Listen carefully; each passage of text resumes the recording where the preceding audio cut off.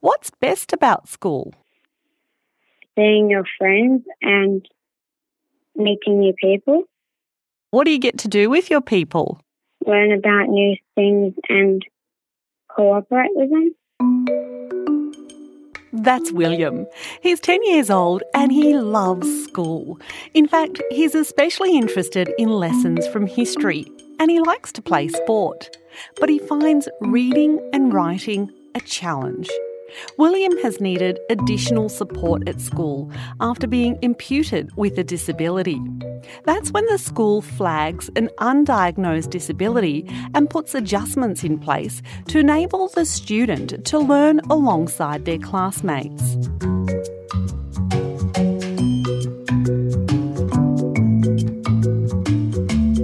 This is Disability Conversations, the second season of the NCCD Portal series. Hi there, I'm Serpil Shenelmish. In this episode, we'll step into the shoes of parents to explore what it's like to navigate imputed disability. And we'll find out how parents and schools can work collaboratively so the student is as successful a learner as possible.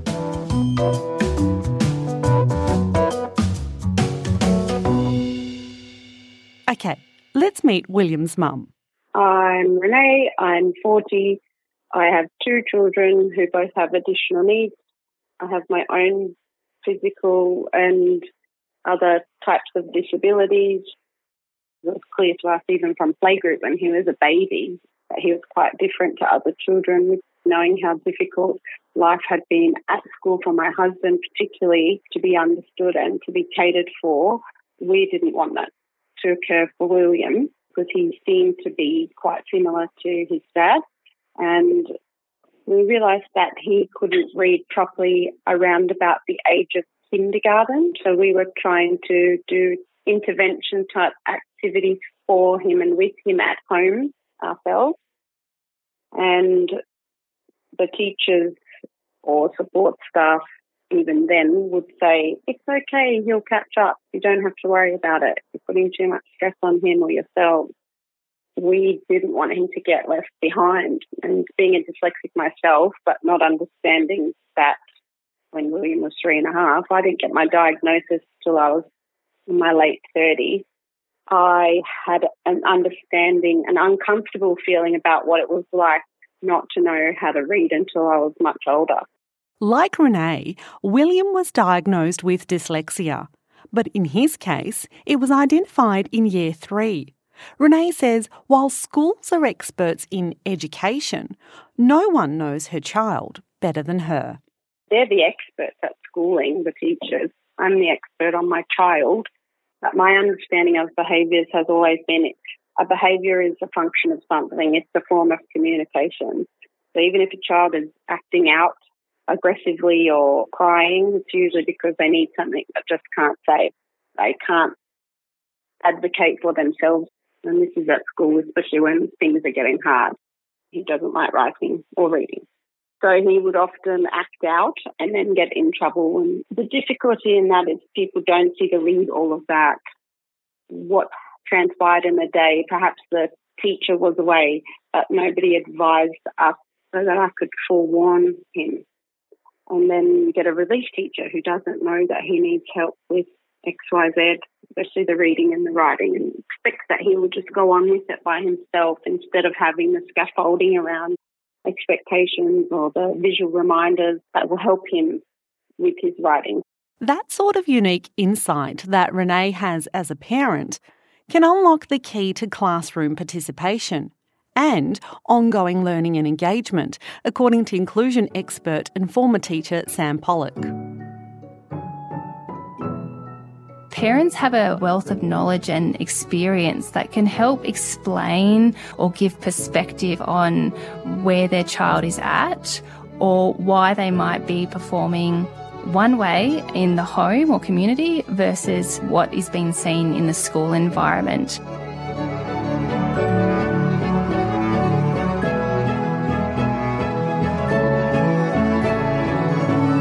Hi, my name's Sam Pollock. and Sam's an inclusion specialist who works with families and schools to help young people with disability. So by sharing that information, it really does start to give that school alternative perspectives around what adjustments and modifications can be put in place to allow that child to succeed.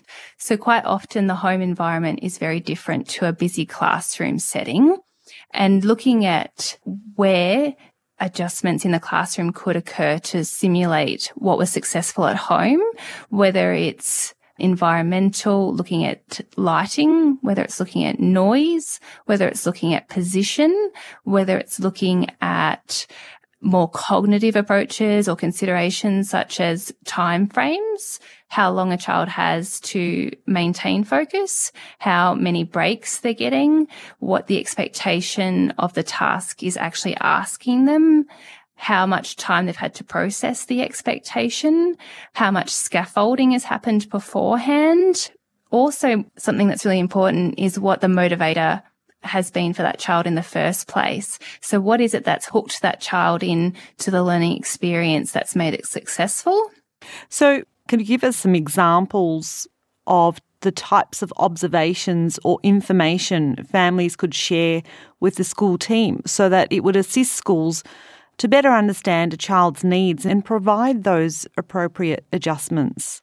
Many of the children that I work with respond better when information is presented through multiple means, including not just auditory, but visual. Also thinking about where families can share what the interests are and how a topic or a task can be shaped to link into something that the child can connect with or has an interest in. Thinking about the child's concentration span and working within that. So if a child can concentrate for 20 minutes, then really focus on hard concentration for 15 and then give them a break before their attention span is reached. Looking at the child as an individual learner and what they need to be able to be successful and being able to shape it for them rather than for the majority of children that may be in a class. To ensure that each individual learner can be successful in the classroom, Sam recommends that families and schools work closely together. She says the first step is to identify the student's strengths and challenges, whether that's related to learning difficulties, social or behavioural issues, communication difficulties, or making transitions. So there is a young person that I've worked with that has a history of difficulty making friendships. The parents were aware of the concern, but they didn't know what to do about it. I went into the school and did some observations, and we were able to work out that the additional processing time required for that child to transition between activities, to move from one environment to the other, was a major barrier that was presenting itself for that child to limit her social opportunities and interactions. However, when we then talked to friends outside of the school, they didn't know the child was presenting with limitations on a range of activities or social topics that they could engage with their peers. So working with the school to identify the barriers is always the first step. And then from there, it's looking at, well, what can be done to address that? So is it that the teachers need some further information? Is it that some strategies are needed? Is it that some advice from the team maybe that's working with a child outside of the school can contribute? Quite often, parents may have a concern or a feeling that their child may be struggling, but they may not know where to go to have that affirmed without the risk of labelling their child or their child becoming labelled. Often the first place to start is to work with and to talk to those friends or family, or whether it is existing therapists or treatment providers, GP or paediatrician that's already engaged with the child around their concerns and why they might be feeling that way, and starting to see if there is a trend or a consistent concern in many different environments. So what may be triggering that, or what may be making that more obvious or pronounced, or perhaps where that's not been seen and exploring around that as to what is happening in that environment where that's not being noticed. And then from there, looking at the feedback that comes from that. And there are some successful strategies parents can action in trying to communicate the needs of their child to the school, such as this suggestion from Children and Young People with Disability Australia, also known as CIDA. One of the approaches to be considered first is to ask more open questions about how you can come together to meet on that particular issue. What would be an appropriate way to discuss the issue or to discuss the child's experience?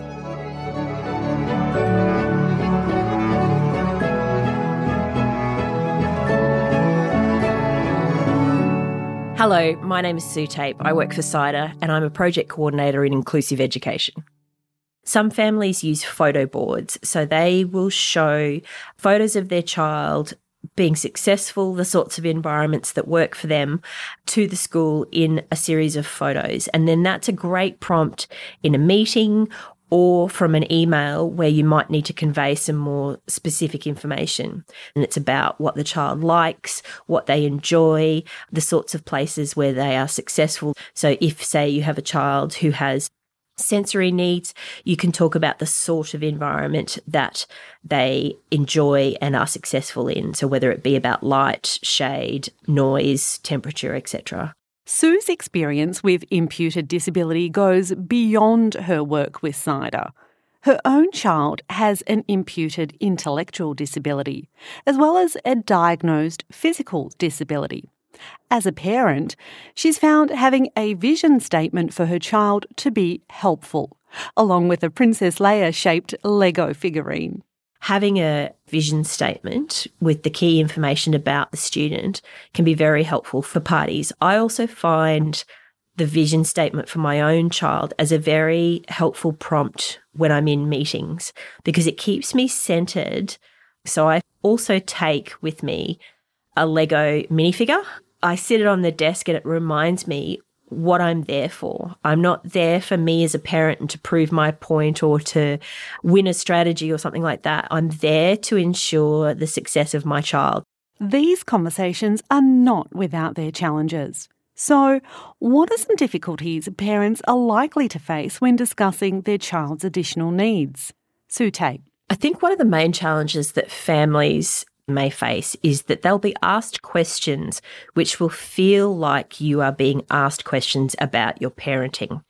So I remember very clearly being asked about eat, sleep, and toilet productions and wondering to myself, how is this relevant to my child's experience at school?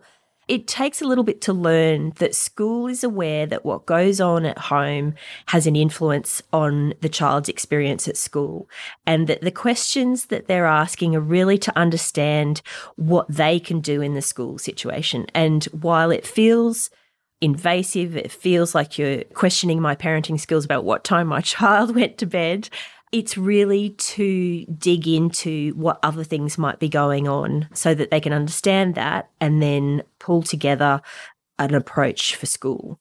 Be prepared for some questions that will feel like they're digging into your parenting.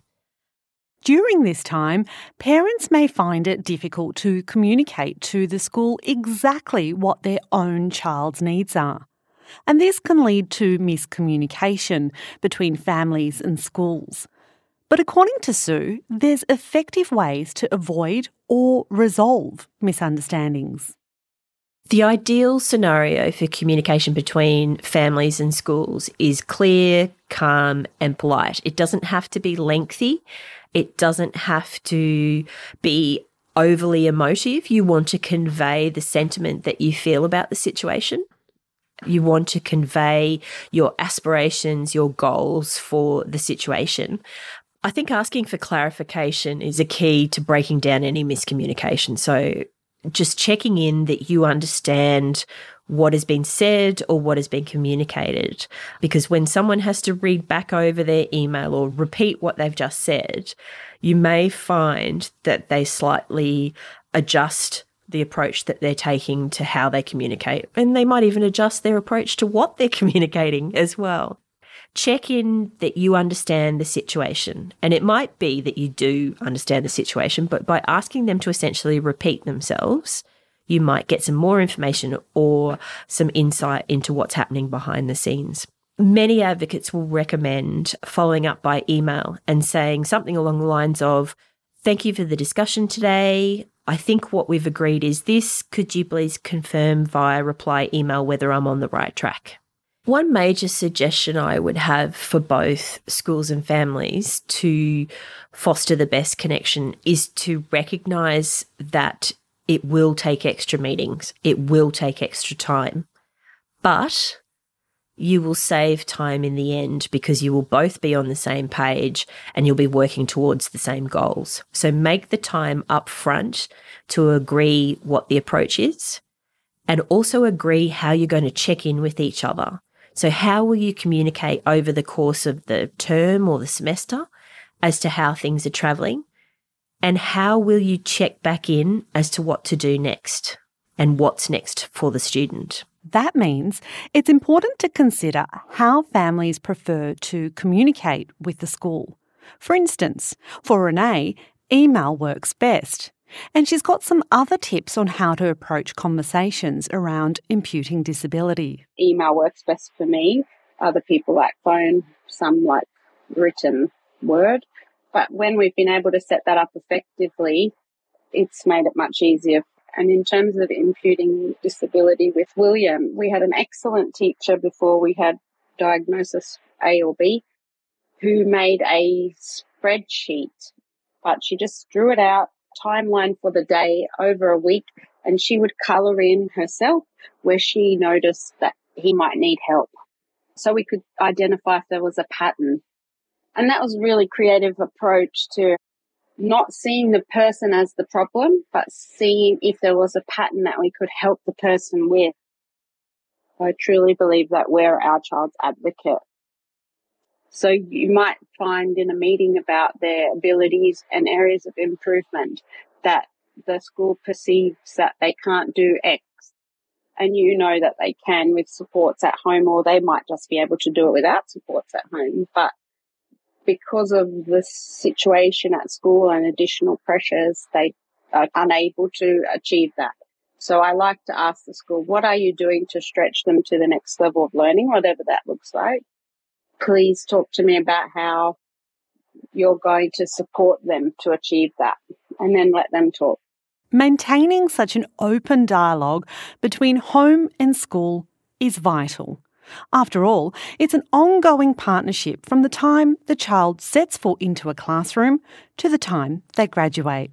And if there's an imputed disability, working in silos can lead to problems for the student, as Sam Pollock explains. Often valuable information and perspective about that child's learning and development is missed or inconsistent. And that leads to further challenges. It can lead to limited access. It can lead to disengagement and withdrawal and school refusal as the child gets older and learning becomes more challenging.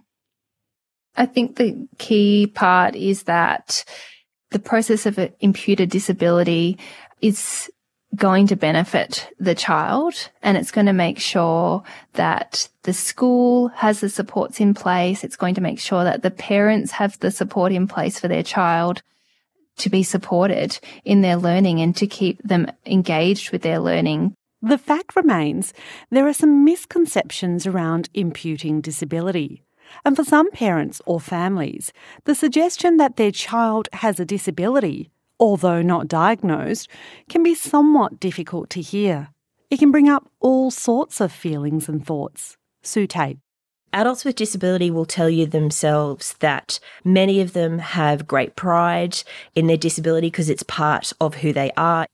We do understand that as families follow along a pathway where they end up with a diagnosis of a disability for their child, there are lots of different feelings along the way. How do I give this child the best chance in life to be successful? And all those feelings are obviously quite natural, but people with disability speak about wanting families to let that go and get on with being a parent, raising their child, embracing their children's differences, embracing their child's strengths. When an imputed disability is discussed for the first time with parents, Renee says the experience can be like grieving. I think there's a whole grieving process that people go through, thinking that there might be something wrong with their child or themselves. And particular family that I'm supporting where they've said, that's not how I was brought up. I never did those things. I don't understand why that's happening. And this is really new to me. And I grieve for the future, thinking that perhaps their child won't be perceived as normal. Whatever that means, normal's just a setting on a clothes dryer. I tell people, when we can heal our own expectations about what a person's life should look like, we embrace difference now. We enjoy that about ourselves. We add colour. And I try to help the people that I help to see that being different is okay. It's actually what the world needs, the diversity. It's not to take away from the fact that life for people with disabilities is hard, because it is. There are many challenges that we face just to have a seat at the table. But once we have those adjustments and understand ourselves better, it makes it much easier to achieve whatever it is that makes us happy. With the fear of the unknown, it's understandable that parents can feel stressed and anxious about their child when a disability is first imputed. So, what advice is there for parents in that situation? One of the most common concerns that the parents that I work with have is becoming that parent to the school in terms of needy or demanding or unreasonable. And quite often what I've found is that that's very rarely the way that the school sees that parent. It's actually quite a strength-based view that they have in terms of parents are motivated and they're engaged and they're committed.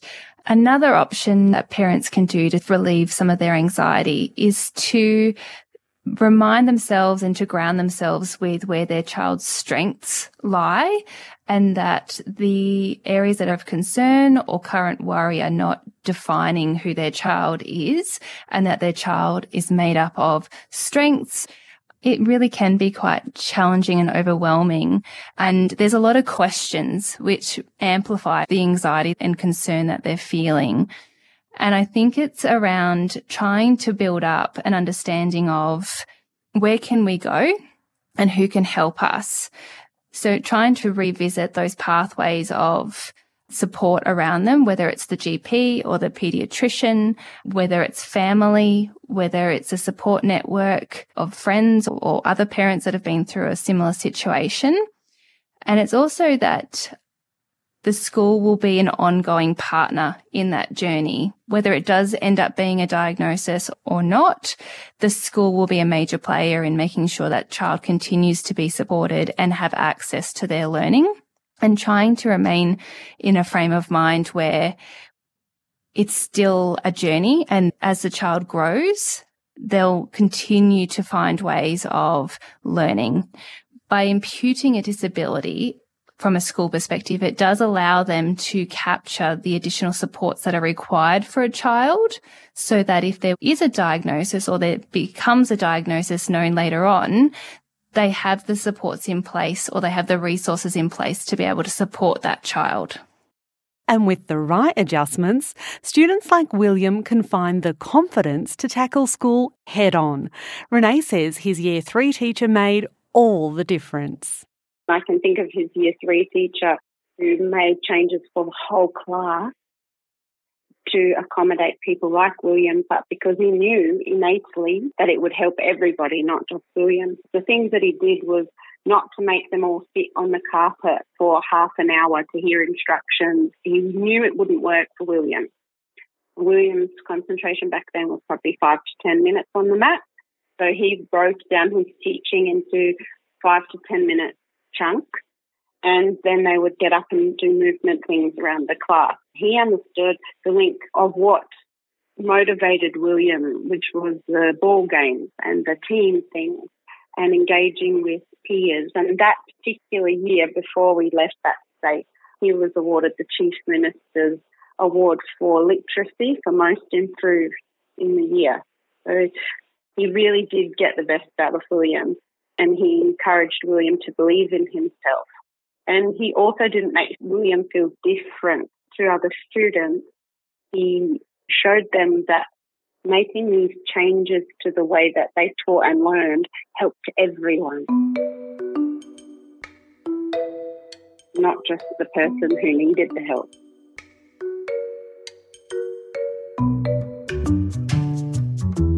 Since William has been able to get the learning adjustments he needs, particularly for reading, he's been thriving. He's more and more like other children and happy to be with them. Loud noises don't bother him because it's all about extra bits of help as they become necessary, and then allowing the child to be a child after that.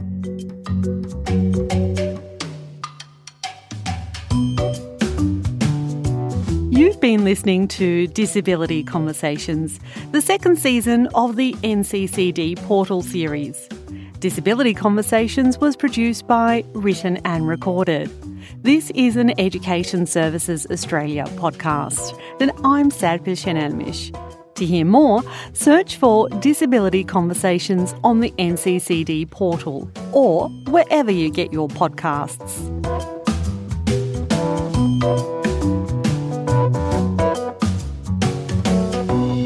This podcast is supported by the Australian Government Department of Education for the Nationally Consistent Collection of Data on School Students with Disability, or NCCD portal. Copyright 2022 Education Services Australia Limited, unless otherwise indicated.